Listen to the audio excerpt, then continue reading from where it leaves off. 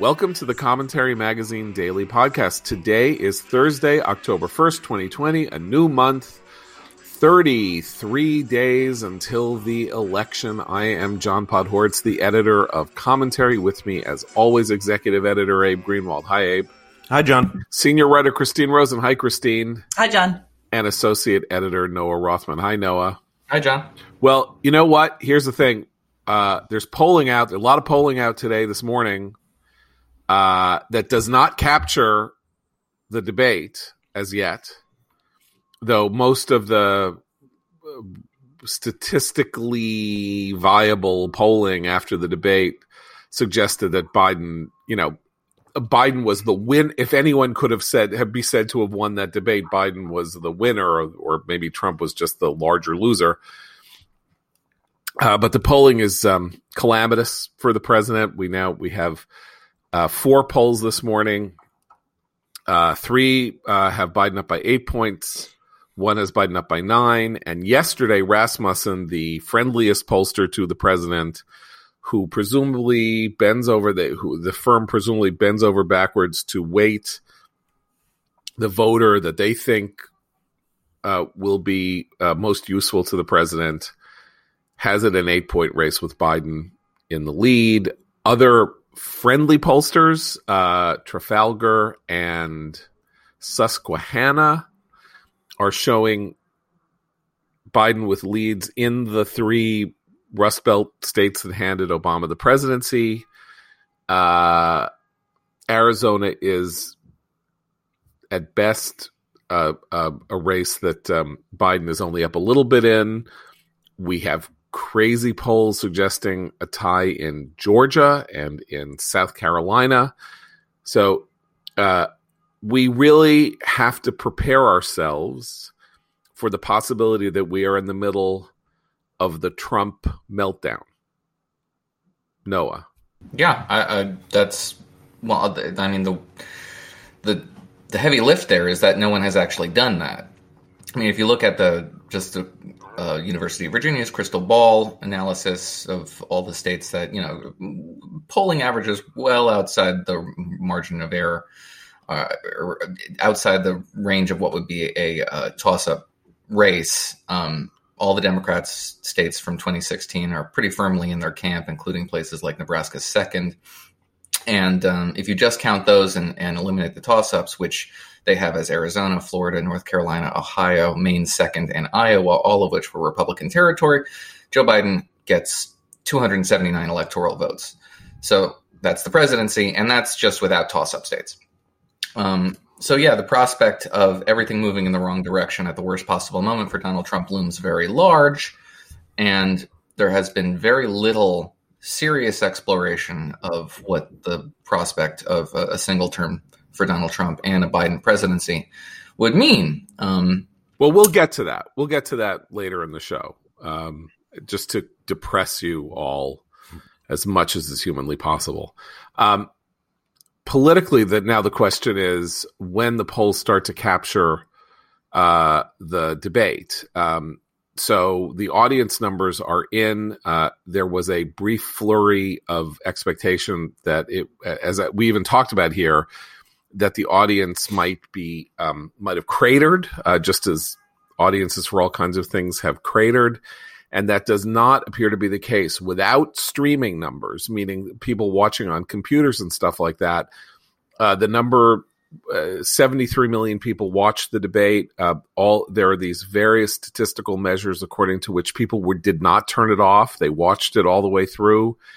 And so if there were ever a way to capture the question of whether or not 7 or 8 million people were watching on computers or Hulu or whatever, chances are that it was the equal of the 2016 debate between Hillary and Trump, which was, except for the Reagan-Carter debate in 1980, which, by the way, slammed the door on Carter. I mean, Carter was already losing, but Reagan won by 10, according to everything that we know. That debate's consequences were that whoever was on the fence, an overwhelming number of people on the fence just slid toward Reagan after that debate. So if 81 million people watched all the way through, we're going to see in the next 3 or 4 days what the consequences of that were. Christine, where do you, based on your own unscientific focus group? Well, I'm one of those people who watched it streaming. I don't have cable television, so my kids and I watched it by streaming it on YouTube into our TV. The fact that we all seem to have watched it to the end suggests that should be like the new masochist number for television ratings. But no, I think it's going to show a hit for Trump, because the takeaway, the non-statistical takeaway I've seen among a range of people on the left and the right, it's not as if it was an obvious victory for Biden. I mean, he didn't do that well, but by comparison, temperamentally, he just ended up looking better. And Noah and I are each writing about some of the policy stuff that came out during that debate that has gotten completely buried under the discussion of, how it's obviously the end of democracy because our current president is gone off the leash and interrupts a lot. It's a terrible performance by Trump, and whatever strategy he was pursuing was bad and didn't work. So I'll be curious to see if he changes course for the next debate, but maybe you guys can tell me, do people tend to tune in more to the first debate than the debates that follow? I believe, yes. Yeah. So this was just bad all around for Trump. I mean, that is an interesting question: is whether this train wreck was exciting in a train wreck way, which means you got to watch the next ones to see whether the train is wrecked again. The next one, the second one, and of course next week there is the Harris Pence debate, which will be a debate of no electoral consequence, but which could end up alarming Democrats because Pence is likely to eat Kamala's lunch, which people don't really seem to have reckoned with. But nonetheless, it won't matter. I mean, right. I would say easily the most substantive debate in modern American history was the one between Lieberman and Cheney in 2000, and it was one of the great sort of public events of our time. If what you're interested in is substantive disagreement on central points of philosophy that nonetheless showed a kind of commonality about the American experiment, and of course it made no difference whatsoever. But it was how you wanted a debate to be, in the sense that there was there was no mutual contempt. There was deep disagreement that was, discussed in a way that was civilized and informative for the viewer. Quite the opposite, by the way. I should mention that Commentary roasted Dick Cheney. We did. This year is the first year in the last 10 that we will not be having a roast because of the pandemic. We roasted Cheney in 2012, 2013, I can't remember what year, and Joe Lieberman was one of the roasters. Friendly, lovely, great event. They're friends, they like each other, and, it was a kind of, given our present moment, it was kind of a stunning thing to see this happen. Anyway. But, the next presidential debate will be a town hall format, and you can set your watches by the punditry that will follow, because the president will, by and large, not be directing his responses to his opponent, but to an audience member. He will probably be more subdued and more disciplined, and the punditry afterwards will be, he got the message. Donald Trump has changed course, changed direction, and man, we better look out. This could change the trajectory of the race. Nothing has changed the trajectory of this race. From day one, the president, from day one, Joe Biden has held a 5 to 7 point steady lead over Donald Trump in the polling averages.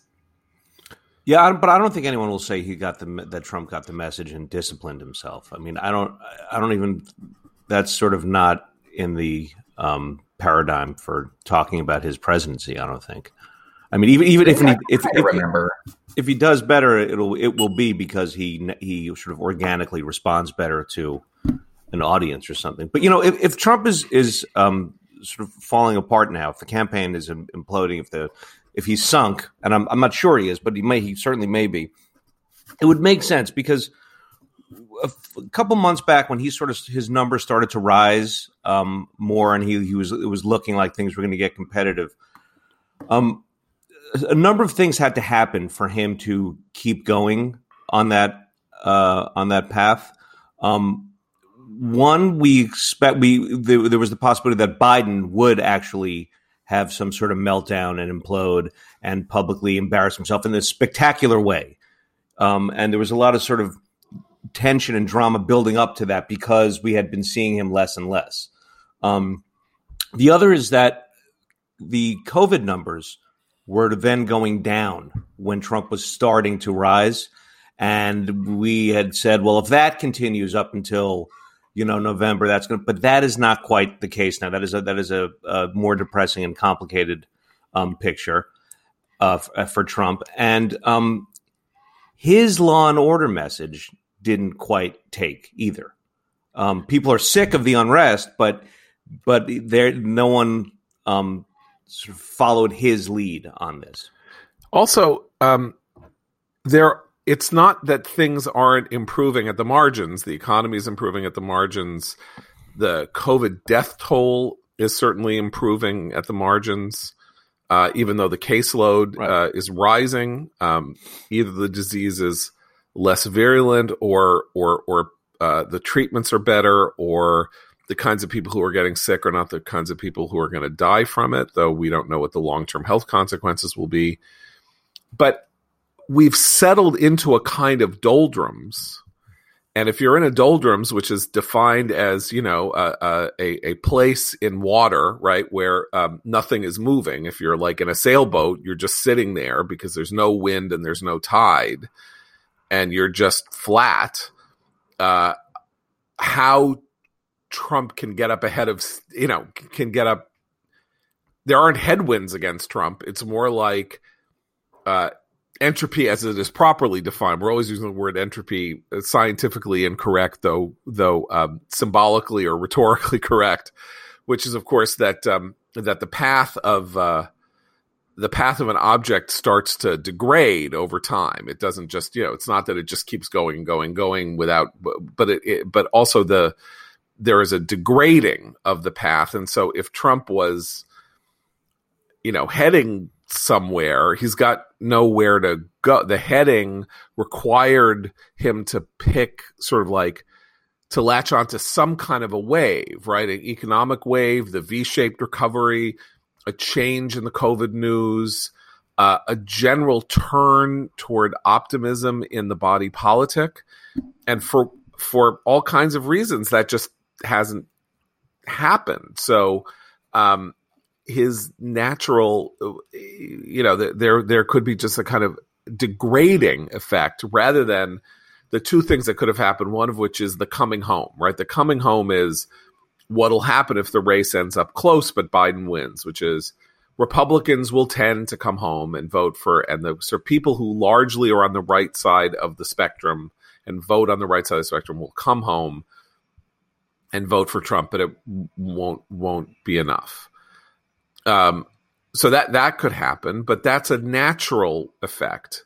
The question of whether some kind of change in the American weather could then say, we should stick with this guy. Things are kind of improving and that Biden guy is too left-wing and all that. I just don't know what argument is being made at this moment that Trump should get a second term if you haven't decided that he should get a second term already.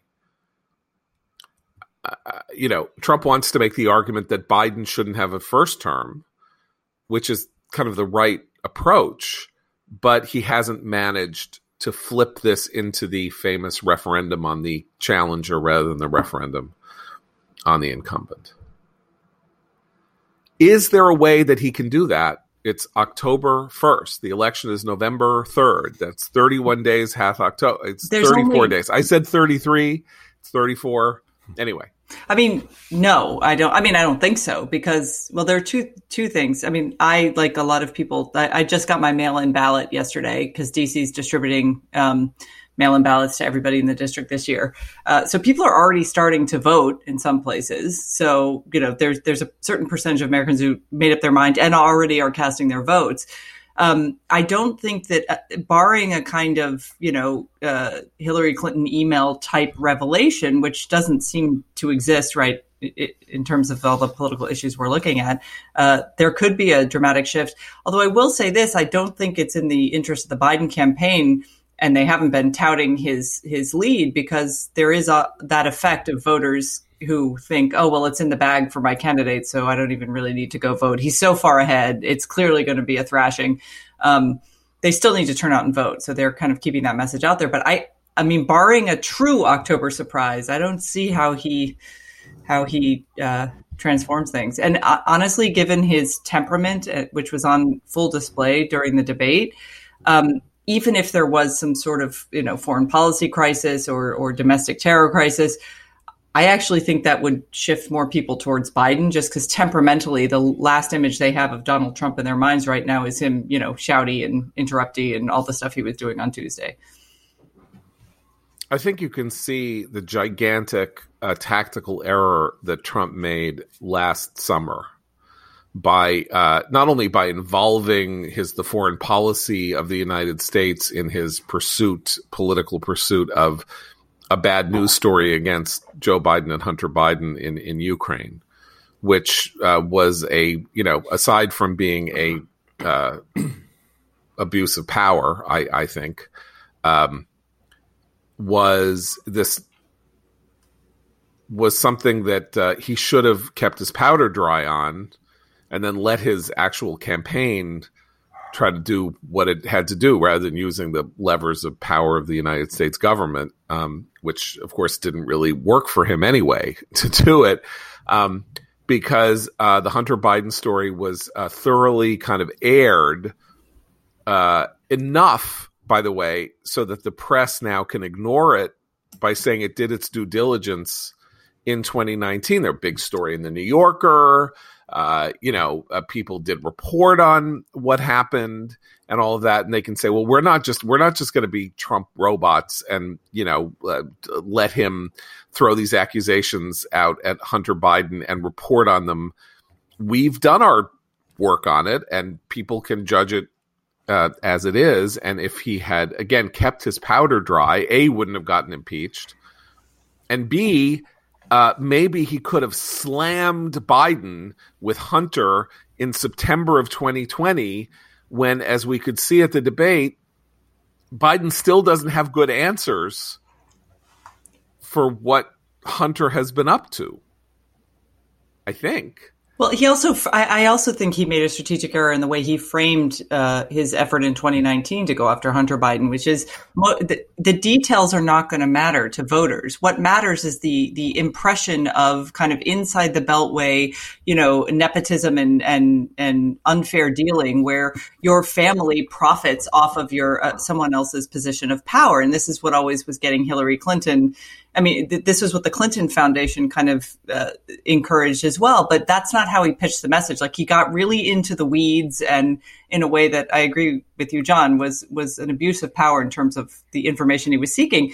All he needed to do was wait and say, he's a swamp creature. And and then list evidence, of which the kind of largesse that was directed towards members of Biden's family is only one example, right? I mean, he could actually go through and do that. I mean, even Biden's taxes, he's taken advantage of many of the same loopholes that everyone's criticizing Trump for. I mean, this is how it works. And he can point to that and could have tried to revive his outsider status a little bit by doing that. But I think he doesn't understand that he was abusing power. I think he thinks, he's my enemy. I'm going to go after him, whatever it takes. And it obviously led to a great deal of trouble for him. I maintain that if Donald Trump wants to make an issue of the beneficence afforded the adult children of powerful people in Washington, he's among the worst people to make that argument. And when he tried to make the argument against Hunter Biden, he went after him for personal issues, including his substance abuse, which is, again, callous in the extreme, considering his own brother passed away as a result of similar conditions. And it's one that elicits more sympathy from the public than contempt. Especially considering the fundamental misreading of the American people. Especially considering the way he so obviously crowbarred it in. There was no place for it in the discussion at all. Well, I mean, it's almost as though he fell. I don't think it was a trap, but he sort of fell for a Biden trap, which is that Biden, he figured, would at some point say, my son Beau was a military hero. He was no sucker. You call our soldiers suckers, shame on you. And he was going to say, oh yeah, you got that son? Let's talk about your other son. And that, in fact, that was a terrible idea. Right. Well, that's what a jerk does. Maybe once again, they had, which is what I said yesterday, they had Trump's number. That the Biden people anticipated that by talking about Beau, Trump would go harder on Hunter. And therefore, Biden would be talking about his son who died tragically of cancer after serving this country. And Trump would not be able to resist then saying, oh yeah, well, your other son is a, crackhead. Which is like, what? Like, sorry, so that he drew Trump, he threw Trump a kind of, a false lure, and Trump bit on it. And that's a slow acting poison, because of course that's not something that most people talked about in the immediate after. People were talking about the Shut Up Man and the Proud Boys and, the racial stuff.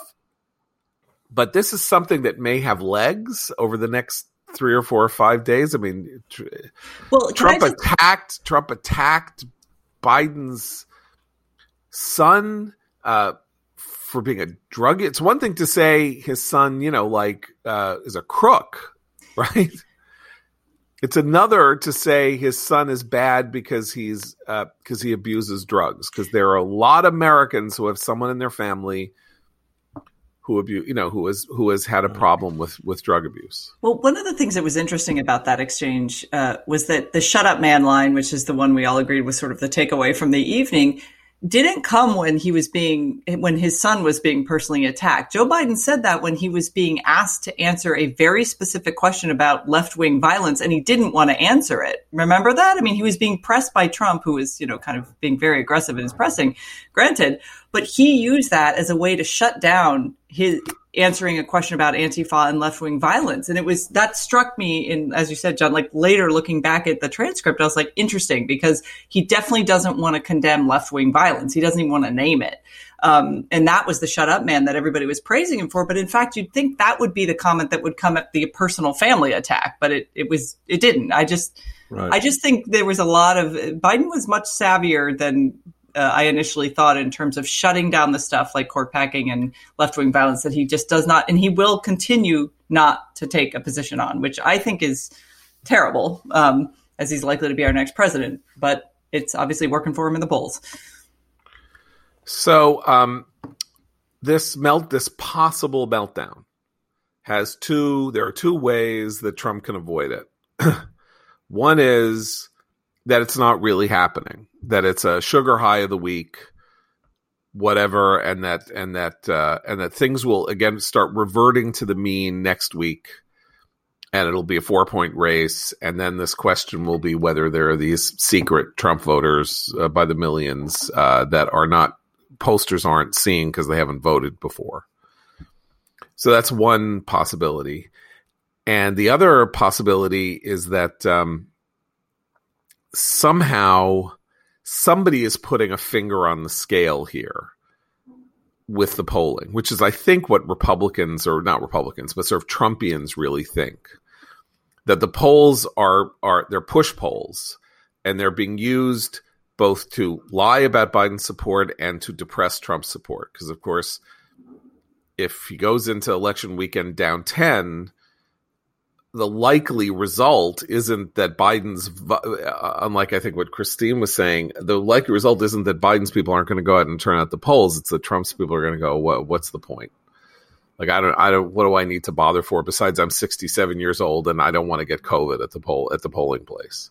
I've been waiting to vote on the day of the vote, but it's what's the point? So I don't know. I mean, I don't think the polls are pushed because there are just too many of them that are in agreement. And I know too many people who work in this business they're not they're rivals. They don't coordinate with each other. They don't like each other. They're competing for business, corporate business and stuff like that. They are not all sitting in a room together coming up with the formula that is going to make it possible for them to have a common 7 to 10% lead for Biden.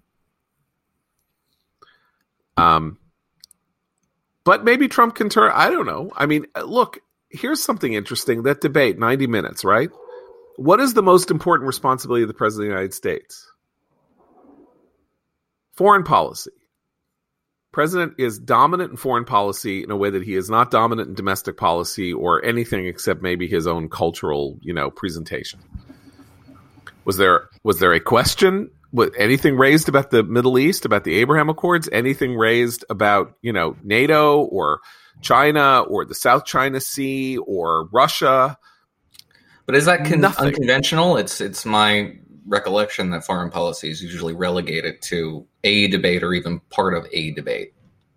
Well, okay, so fine. So I'm old. So I'm almost 60 years old. So, foreign policy used to be the dominating feature of debates. But of course, as I say, for me, that's memorable. For you, that's before you were born. I mean, Gerald Ford, who was charging in the polls back from 30 points down to where he lost by 2, tripped up in a debate and said there was no Soviet domination of Eastern Europe. Because what he meant was the souls of Eastern Europeans are free and the Russians can't crush their soul. But he said there's no Soviet domination of Eastern Europe. And so there was like, what is he talking about? Because that was an important matter to Americans then. And, Star Wars and whatever. And, what was one of the most memorable parts of the 2012 debate? The 1980s called and asked for its foreign policy back. Yeah, but it was a debate. Even in 2004, there was a foreign policy debate, dedicated to foreign policy. Right. But let's just think about the meltdown of there were 3 different meltdowns in 2017 on foreign policy. There was he's going to start a nuclear war with North Korea. Fire and fury, the likes of which we've never seen, right? People are sleeping in bunk. People were crying. I was on Morning Joe and it was like, my children couldn't sleep last night because they're afraid that we're going to have a nuclear war with North Korea. There was that bizarre moment in Hawaii where they got some kind of alert that missiles were coming in. For 20 minutes, right? I mean, that was 2017. It's not that long ago. And we have a foreign policy pandemic issue here because we have the WHO's behavior. We have China's behavior. Trump mentioned we don't know what the stats are from China and India and Russia. So we don't know what the death toll is there while you say that we have the worst death toll and all of that. And Chris Wallace didn't pick up on it. And there was no sense in which the single most important feature of a president's power was engaged with at all at this event that 81 million people watched. Now, maybe that's really because people don't care anymore. Oh, what about people never care about foreign policy. So they did. Maybe they don't now, but they did. I mean, Barack Obama won the Democratic nomination because he voted a certain way, because he had gave a speech as a state senatorial candidate in Illinois against the Iraq War in 2002. Yeah, but I know this is a fine distinction, but that foreign policy matters insofar as it relates to domestic policy when you have troops abroad. And you're talking about Americans and American lives. We have troops abroad. Yeah, we should have more focus on this, but we simply don't, because it's just we're not producing casualties from these conflicts, which is a good thing. Yeah. But that also results in less concern from the general public. If we're veering into the prospect of a Biden presidency, foreign policy is where you should probably be the most concerned, because the Trump presidency has a pretty good record on foreign policy in the aggregate, and Joe Biden has a terrible one. The Washington Post deputy editorial page editor Jackson Deal wrote this piece for the Post, which is headlined, "Joe Biden doesn't have a perfect record on foreign policy, but unlike Trump, he's learned from his mistakes." And if you go through the piece, it doesn't suggest at any point that Joe Biden has learned anything. It is dedicated, in fact, only to retroactively conditioning readers to believe that Biden's instincts were actually good. There's no evidence of any contrition on the part of Joe Biden from his opposition to taking in Vietnamese refugees, to opposing the first Iraq War, to opposing the Afghan surge, to opposing the OBL raid. He's got a pretty awful record. But you're just supposed to accept the fact that this contradictory assumption here that either his instincts were bad, but he's learned from them, but also his instincts on Afghanistan were actually pretty good. And you should support that too. They haven't figured out how to message this, and Joe Biden hasn't even tried, in part because there's no pressure on them. Look, that's something that there's a missed opportunity for Trump that he, maybe he could in the next two debates say, you kowtowed to the Iranians. I put pressure on them, and as a result, in part, Israel is making peace deals all over the Middle East. That's because of me. And if we had followed your lead and done everything that you wanted, we would have effectively sided with the bad guy and been an enemy of the good guy, and then the people who are willing to make deals with the good guy. He could say that. He could say, you say that you were against the surge in Afghanistan and all that. I'm trying to bring people home, and I get no help from you, buddy. Because when I inherited a mess in Afghanistan, that's your administration. You can't claim all the wonderful glories of that administration and not take responsibility for the failures that you're responsible for. China, whatever. But he doesn't know how to prosecute a case. He knows how to be an insult comic, and he knows how to sort of throw out headline tidbits that if you don't know what he's talking about, you'll have no idea what he's talking about. As I said on the night of the debate, he has the worst defenses for the best policies. Well, and particularly with the foreign policy, right? Because he personalizes everything about foreign policy in a way that is deeply frustrating when he tries to get out a message. Sorry, I interrupted you. Go on. No, that's okay. That's okay. No, it's like what Noah alluded to yesterday. Trump sort of references, he cites events sort of glancingly without discussing them. He sort of lists them elliptically, barely. And that's his version of defending something. And if you're a plugged-in conservative, that works for you because you know the story. Right. And you're energized by the story. And if he references the story, you say, I know that story. He's right. But not everybody knows the story. Right. You have to tell the story. Look, I'll give you an example of that. He said this weird thing toward the end of the debate about how, and we just learned today that Hillary was responsible for the whole thing. And I was like, now, what is he talking about? I don't really understand the whole hoax is Hillary's. And so I have published how many tens of thousands of words have I edited on the mistakes in the Russia probe, the evil of the Russia probe, the injustice done to Michael Flynn, the injustice done to Carter Page. Eli Lake has written about this for us extensively and will continue to do so. And, I've read the reports, I've read the transcripts, I know this, I know that. I had no idea what he was talking about because apparently it turns out that John, the director of national intelligence, released some information that day that saying somehow that the Hillary campaign got in touch with the CIA to try to help activate some kind of an investigation into Trump in 2016.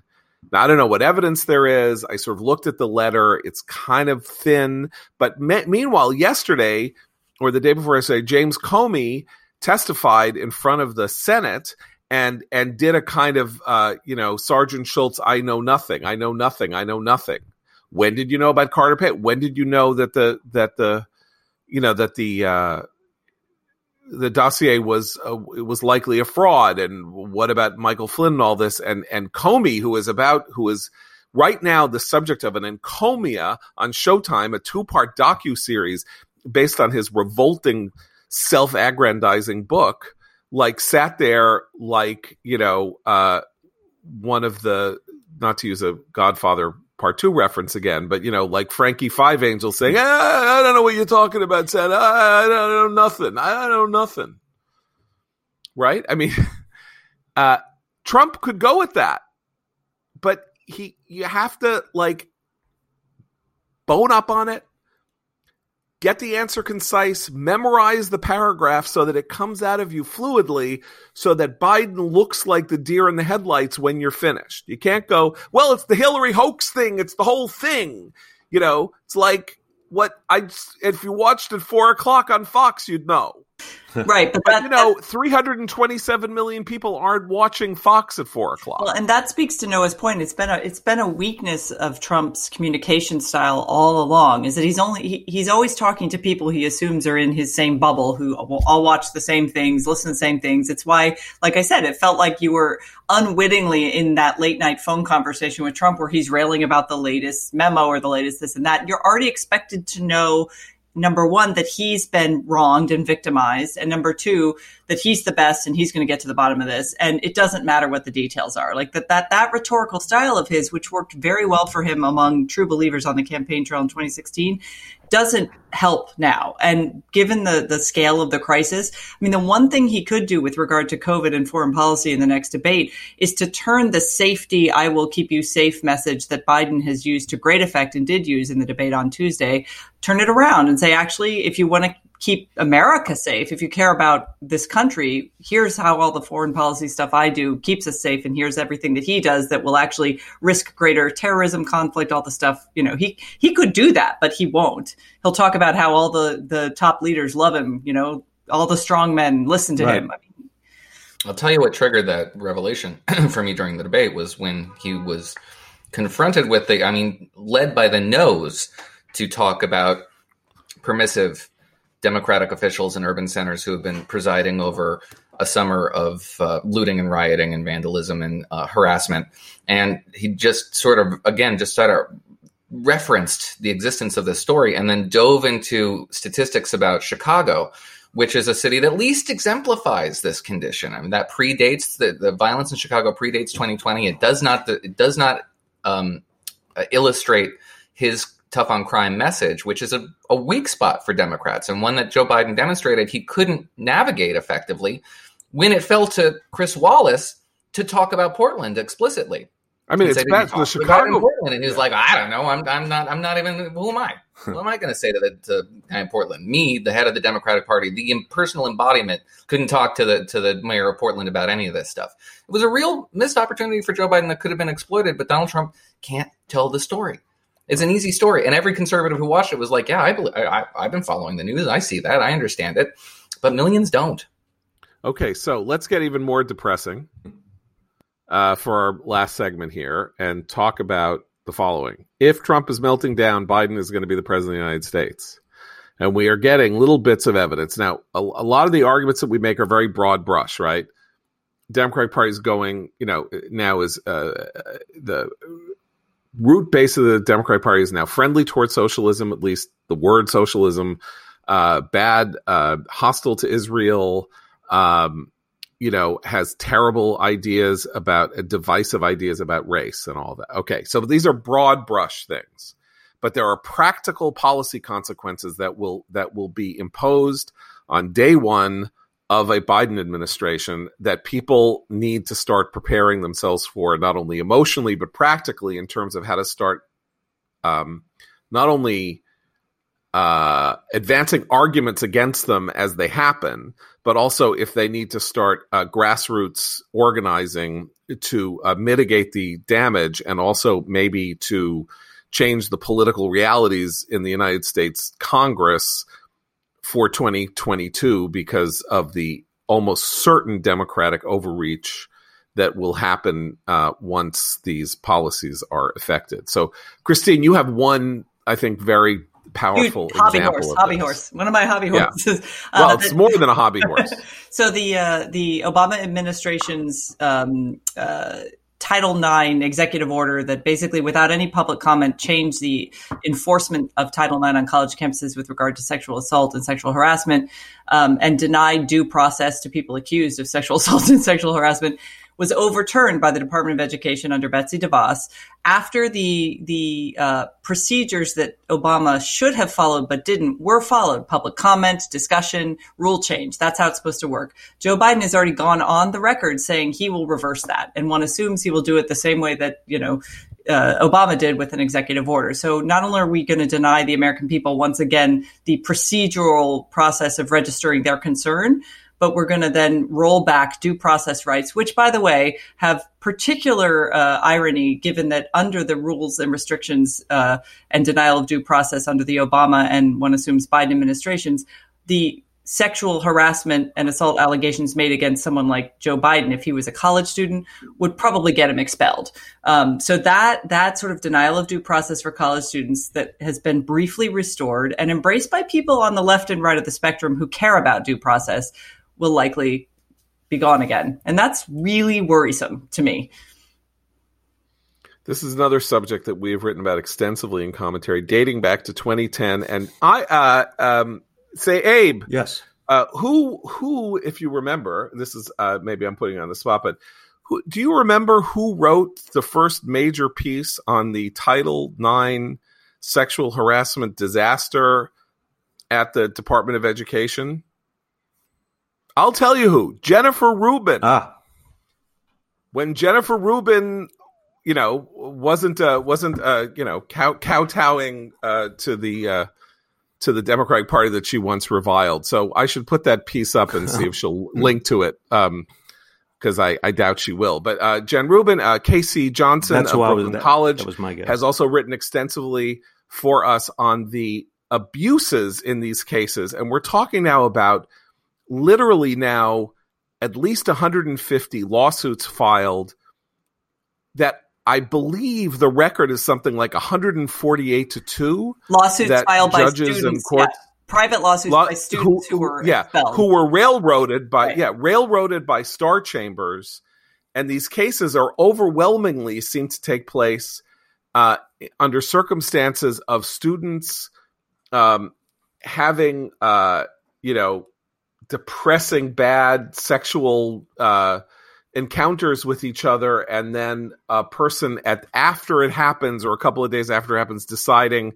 that he or she so hated the experience that it must have been that he or she was somehow raped, even though there's and so basically the accused student has no right to bring witnesses, has no right to know what the charges are against them. Right, because they can't even read the complaint in some cases. They can't read the complaint, and there is an entire administrative structure that was put in place in these colleges with, administrators and bureaucrats hired for the specific purpose of tilting toward the accuser, and the guidance given by the Department of Education was that you weren't supposed to use a legal standard of innocent until proven guilty, but a standard of preponderance of evidence, meaning if you had 51% evidence that suggested to you that the bad deed was done, that was all you needed. And that was the key change that has led to this really horrific, Salem witch trial situation on campuses, and that will be reversed in a week. Mm-hmm. When Biden is president. That guidance will be rewritten and lifted, just like the Mexico City rules on abortion will be, is it reimposed or revoked? I can never remember.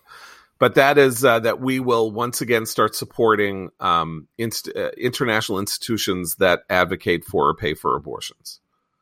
Right. That's always the first thing that happens in a Republican or Democratic administration. Somebody either revokes that or signs it, and I can't remember which the Mexico City rules are the pro-life or the pro-choice rules, but that'll happen. Can we think of anything else? I mean, Biden says he's not going to eliminate.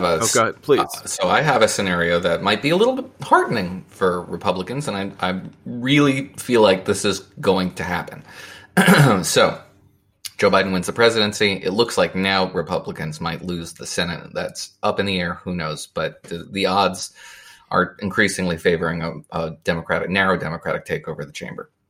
Joe Biden will enter office with a whole lot of progressives depending on him making good on the promises he has made on spending. He wants to quadruple federal spending on low-income housing, triple federal spending on K through 12, double Pell Grants to make community colleges free, a $100 billion investment in the Affordable Housing Trust Fund, a transportation platform that includes $10 billion in special assets for transportation projects, et cetera, so forth. We're broke. There ain't no money for this. And guess what? The first priority is going to be for a Biden administration, COVID relief.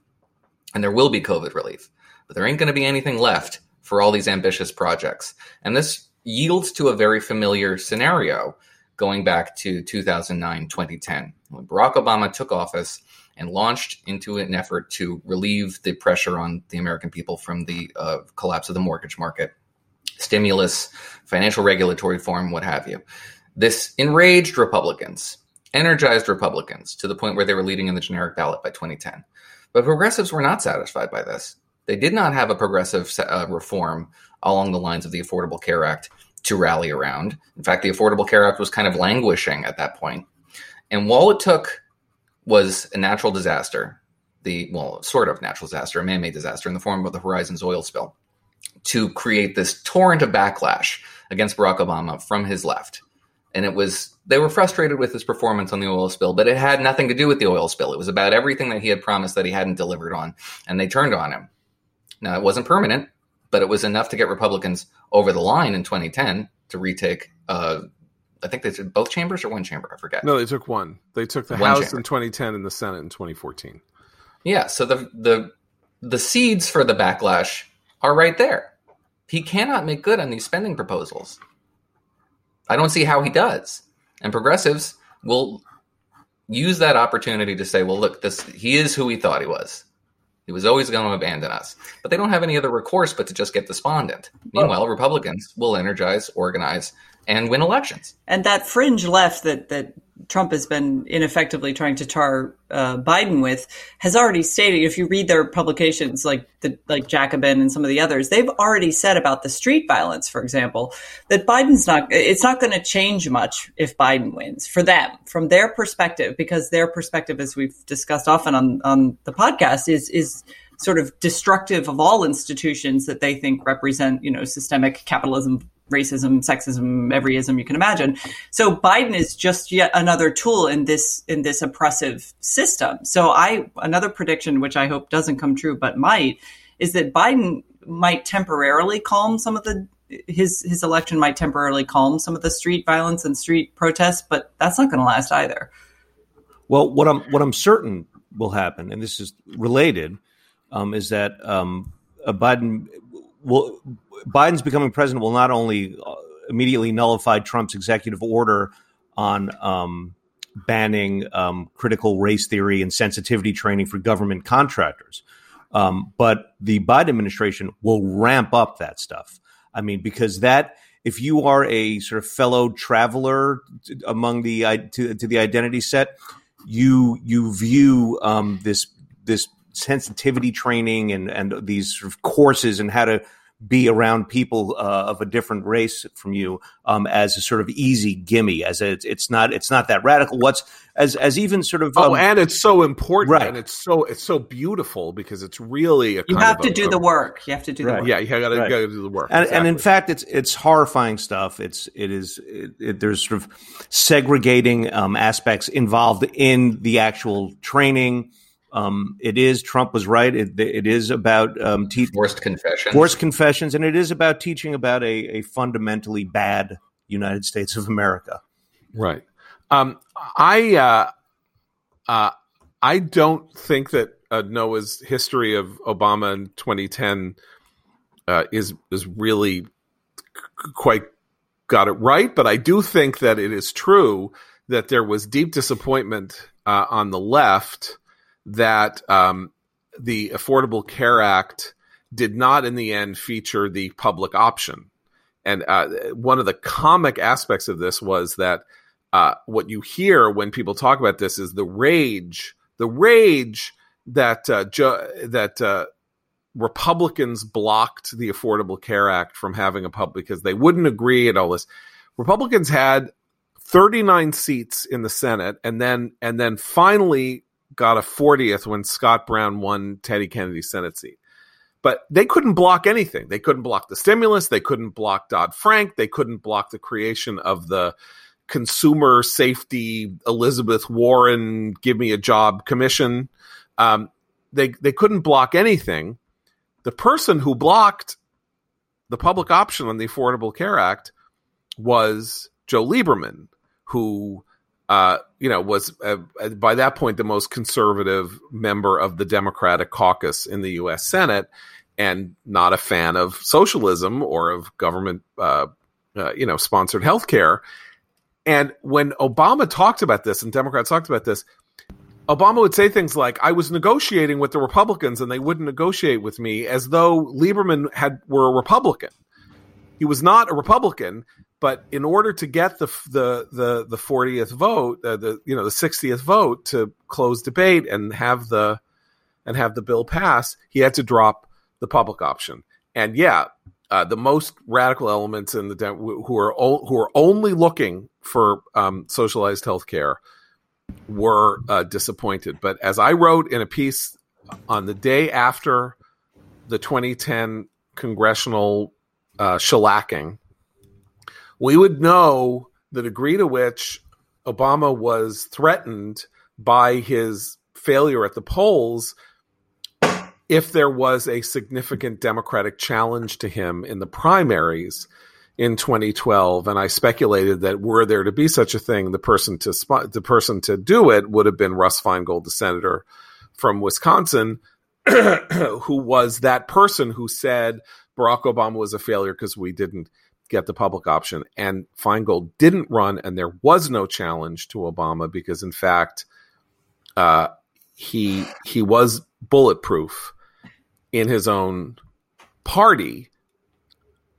Biden will not be bulletproof. Biden has no bulletproofing. He's not the first African-American president. He is coming in he will be coming in effectively not at the tail end of the pandemic, but certainly at a point at which he will be handed the modalities by which there will probably be a vaccine or two in the works or in the offing. And he has already said he's a caretaker, and he is not an inspiring figure. He's not God, which is what, who said he was God? Evan Thomas said he was God. He's like Jesus. Biden doesn't have any of that. And so his margin for error with his own rump is bad. The way, they could be to the Democrats what Ted Cruz and the Tea Party were to the organizing Republicans. I mean, Mitch McConnell does not like Ted Cruz. Mitch McConnell had to sort of give in to Ted Cruz in 2013 when Ted Cruz wanted to shut the Senate down, shut the government down, because he didn't know how to get out of it. And so, could Biden find himself in a position where he has the squad and who knows else sort of there as his disloyal, not his loyal opposition, but his disloyal camp followers? Oh yeah. Having said that, the program that Biden has laid out is the most left-wing program that any candidate will ever run on. And so as a matter simply of what the platform on which this administration will stand, all of these things that we're talking about, Title IX, all these policies that are effectuated, and of course things like regulatory actions by the, how regulations are dealt with at the agencies, judicial selection, all of that stuff will be just will not only shift to the left, but will likely shift to the far left. And that is, like I say, what we have to gird ourselves for and get ready for battle. Because the battle is not, as I keep getting emails, people saying people aren't being fair to the Proud Boys. If that's where the conservative, populist mind is going to go here, is that the media are being unfair to the Proud Boys or unfair to Trump, who wanted to condemn white supremacy, but he couldn't get there for some reason. I don't know why he couldn't get there. All he had to do was hail a taxi and he could have gotten there. But if that's where they're going to go, is they're going to sort of go to this bizarre the extremes of the culture war rather than practical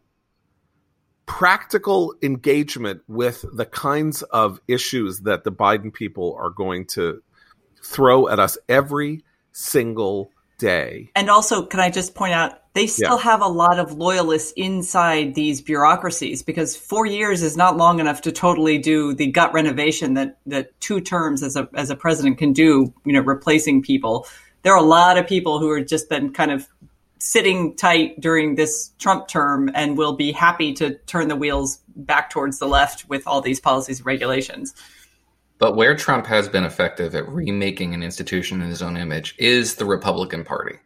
The Republican Party, the RNC, the committees are very much largely staffed with people who were appointed in this Trump term. And I wonder if they have it in them to perform anything approaching a critical retrospective on the Trump presidency, because it would be self-critical. Do they have it in them to perform an autopsy? Or would they prefer to just simply chalk this up as an act of God, something that could have not been avoided because it was imposed on us by China, it was imposed on us by a whole variety of circumstances over which we had no control? Do we even need to change gears? Well, that's an open question to me. In fact, I'm leaning in the direction that they would probably choose to believe that it was something outside of their control and they did nothing wrong. Well, that would be the Trumpian approach. Oh, I'm sure of it. I'm sure there is going to be Ronnie McDaniel say, we made a huge mistake here, and the president owns some blame. I can't imagine it. There is no way that will happen, and the stab in the back narrative will be the narrative of a significant part of the Republican Party, which is why the Republican coalition is going to go into frenzies of collapse. Like, the general proposition that 90% of Republicans like Trump is going to be tested by the election in this sense, which is that maybe it's true, but then there are way fewer Republicans in 2020 than there might have been in 2016. One of the ways that you get those numbers is because people leave and they start identifying as independents or as something else.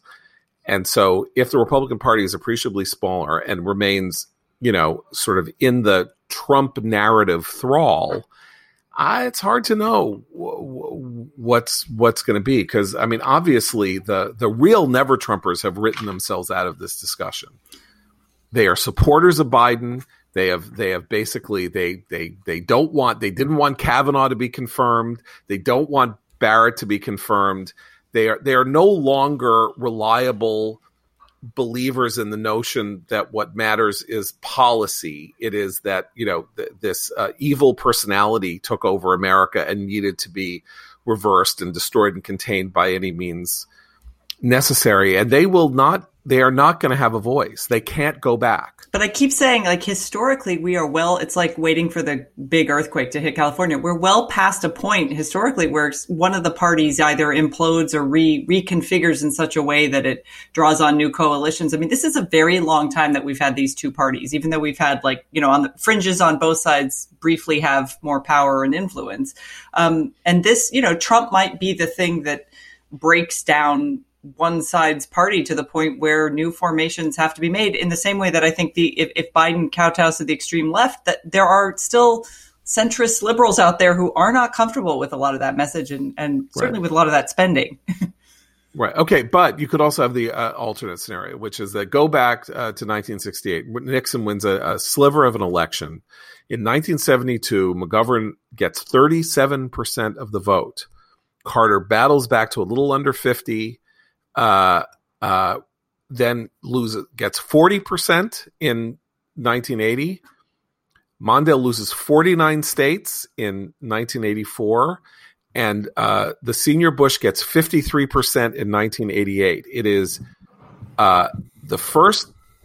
It is 16 years between the Carter victory and the Clinton victory, but that entire time, the Democrats had, not that entire time, because Reagan, but from 72 to 94, dating back to 54, Democrats had the House uninterrupted.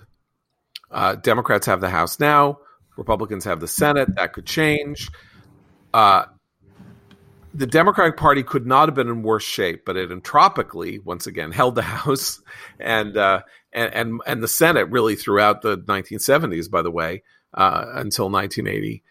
And so the party may not have to reconstitute itself, because if Biden is the caretaker who lets the left run away with his administration, 2022 will be another shellacking, just like 2010 was a shellacking, and 2018 was a shellacking, and 1994 was a shellacking.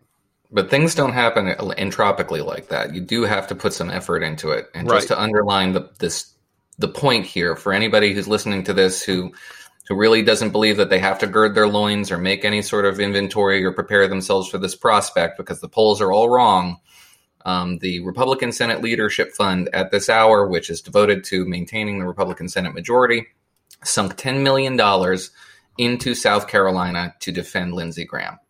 South Carolina is a battleground state in 2020.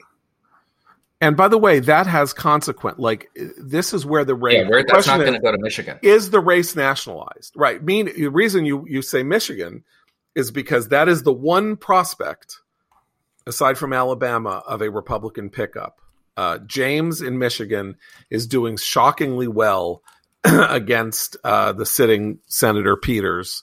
And so if the Senate could pump $20 million in there, if the Senate Victory Fund could pump 20, they would, and they're not going to be able to. And so, yeah, I mean, and by the way, if South Carolina is a swing state in the Senate or is a jump ball, we don't know what that's going to mean for the 2 seats in Georgia. We really don't. Or North Carolina, or Florida, or Iowa, or Ohio, North Carolina, or Arizona. I mean, but to take your premise, if it's a nationalized race, it's a nationalized race. These swings are uniform. Right. It's not 100% uniform, but broadly.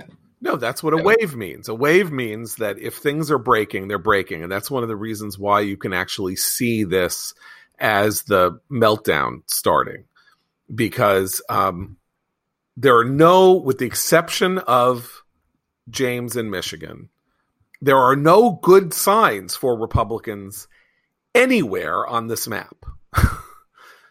None. The last poll of Georgia has Ossoff and Perdue tied.